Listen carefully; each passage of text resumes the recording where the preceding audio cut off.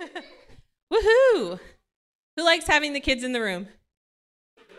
Yay! Every parent's like, kind of. but but it's good. It's good for our kids to see us worship together. It's good for our kids to participate in worship with us, isn't it? Elena, get off the speaker.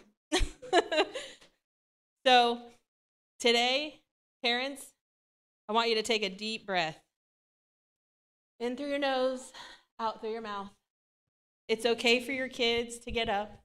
It's okay for your kids to move around. It's okay for your kids to be loud. Okay? That's why they're here. That's why we're here. There we go. That blocks that light. I can't see. I'm being blinded. So it's okay for kids to be kids today, okay? So today we're going to talk about Ephesians 2, 1 through 10. Now, before you tell me we've already been there, I know. At first, my first instinct was to say, no, we've already done this. Let's not go back. Let's just go push forward and see where we go from here.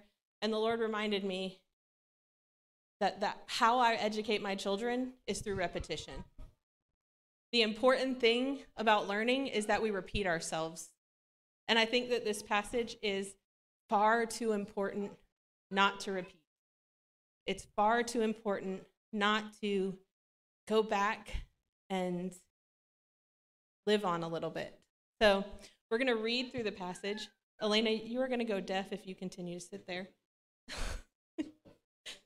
It's off? Okay, good.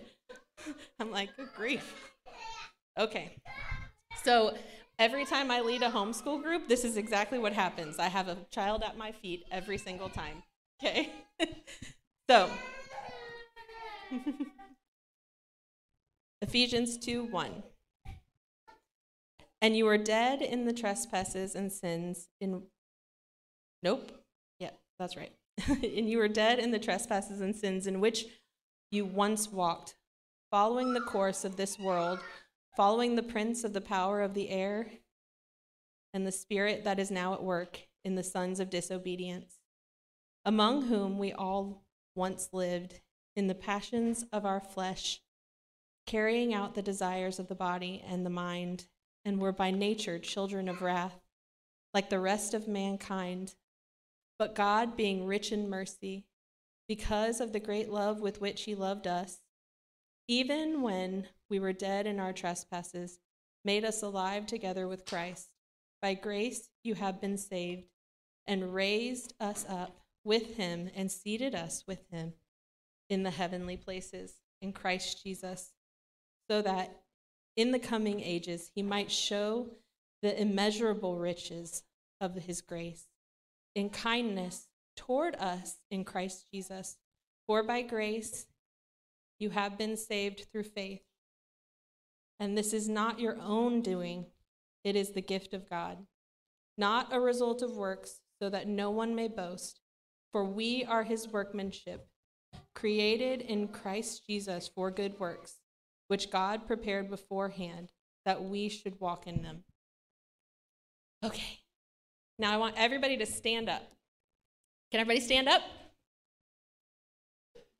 So one of the great memorization tools that we have is hand motion. When you put something that you want to memorize to hand motions, it helps your brain remember the words. So we're going to do some hand motions to Ephesians 2:10.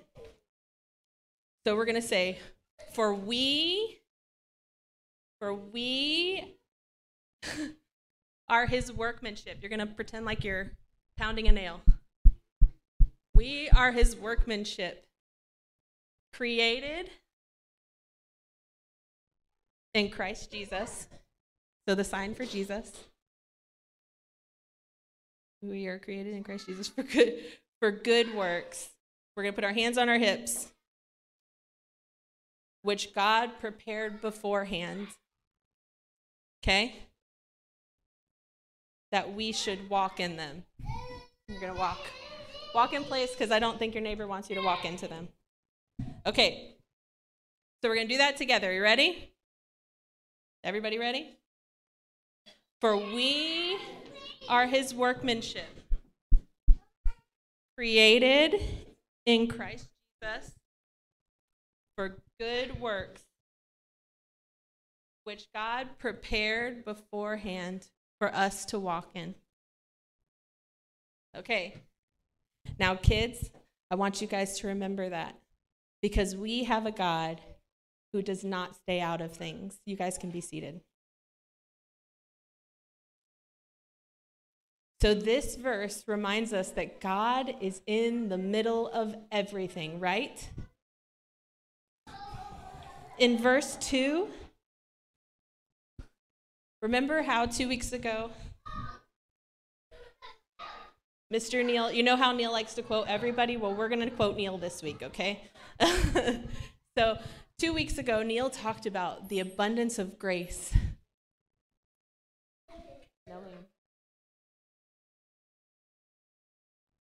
That God, he talked about the abundance of grace that God had for us. And in verse 2, it says, in which it talks about the sons of disobedience. So something that I think about whenever I was a kid was how we talked a lot about obeying and disobeying. Who obeys all the time? Anybody? Anybody obey all the time? No. David said he did. Nicola, is that true? No. Nobody obeys all the time, right? Well, do you think that when we're talking about this in this passage, do you think we're talking about doing good and being good? Because verse 10 tells us that we are God's workmanship, right? So disobedience in this passage actually is talking more about a heart posture than it is about actions itself. When we look at the original text, it actually says that it is the word that they use for disobedience here actually means obstinance. Who knows what obstinance means? Any of our older kids? Huh? It's like a stubborn, willful rejection. Like we are trying to get away from this thing. We are trying to be so opposite. And this, Paul is talking about our nature as people is to be in opposition with God. It is natural for us to be in opposition. Does anybody ever have a hard time with when somebody tells you to do something, you automatically want to do the exact opposite? I'm not going to lie. I'm right there. That's me. I don't know why, it's something ingrained in me. And now there are tons of debates on how this comes about and why we have this nature in us. But what really matters is that it's there. What really matters is that as people, we recognize that that is in us. And that we as people long to do the opposite of what God wants us to do in our natural form.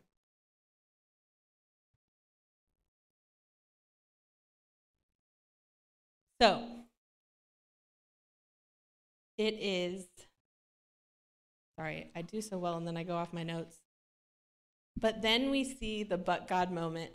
Remember when Neil was talking about that moment in Scripture when God comes in and he says, but God, being rich in mercy.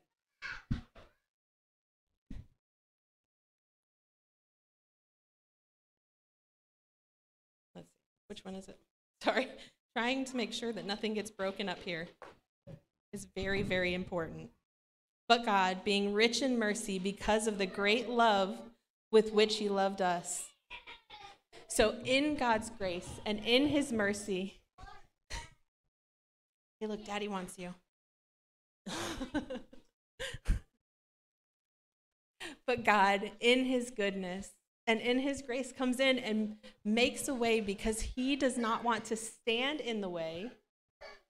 He doesn't want us to continue to be at opposition with him. So he makes a way for us to be in unity with him. So, okay, kids, who has busybody parents? Who has parents that are in everything you do? I do. It's okay, raise your hand. That's their job. They're supposed to be in the middle of everything you do. My parents are in the middle of everything I do. They call me once a week and say, "What are you doing?" And I live an ocean away. That's a parent's job. And God is our what? Who is God? Who is God to us? Ethan. Our Father. That's right. God is our Father. And so, like a good father, he's not going to stay out of it, right? He's not going to stay out of what we're doing. But he's going to create a way for us to come away from our natural tendency to push him away and to make a way for us to want to be with him, to want to do the things that he has created us to do, to want to be in unity with him. Now, it says by faith. In verse 8, it says,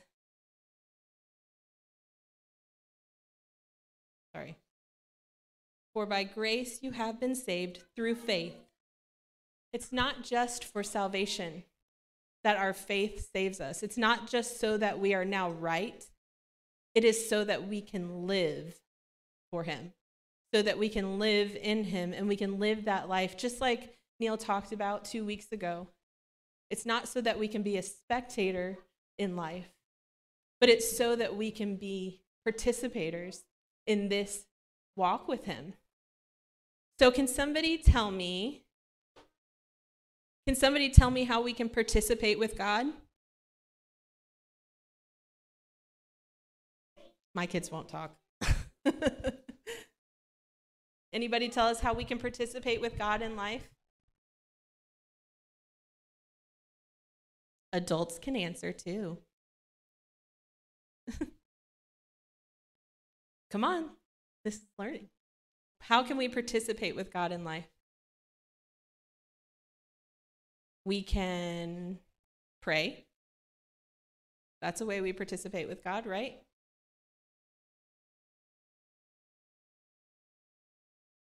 We can read our Bible.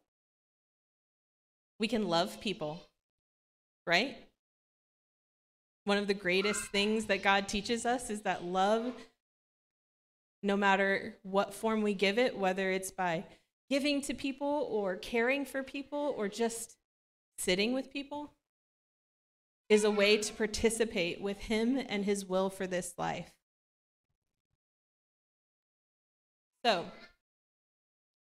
I want us to stand up, and can I get Ephesians 2:10 with the personal pronouns? So we're going to have a little grammar lesson.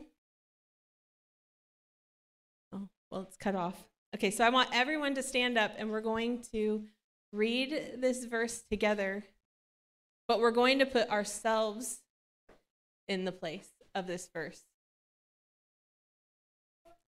All right, put up the other verse where you can see the whole thing. Eva? Yeah. But everybody know what a pronoun is? So where it says we say I, and then you say I am his workmanship, okay? Everybody understand? I'll try to be loud so that we don't mix it up, okay? So we're going to read this together. Ready? But we're going to read it for our own selves. For I am his workmanship, created in Christ Jesus for good works, which God prepared beforehand that I should walk in them. God created you for good works, but he created you to do those good works through his Spirit and by his hand, not by striving or doing or going or just work. He did it so that we could be one with him, so that our love for him could continue through the work that we do, and we do it because we love him, not because we feel like we need to be good or do good. So I'm going to pray, and then we're going to sing another song, and we're going to do communion together. So we remember the things that God has done for us. so that we can join together in the unity of the good work that he has created us for. So, Father, we love you. God, you are good. Lord, you are holy. Father, we worship you. God, we thank you for every little person in this room. God, we thank you for every older person in this room. God, we thank you for every generation that is marked in this space today. God, we thank you for your hand on each of their lives. Father, I pray today, Lord, that they would see themselves as your creation.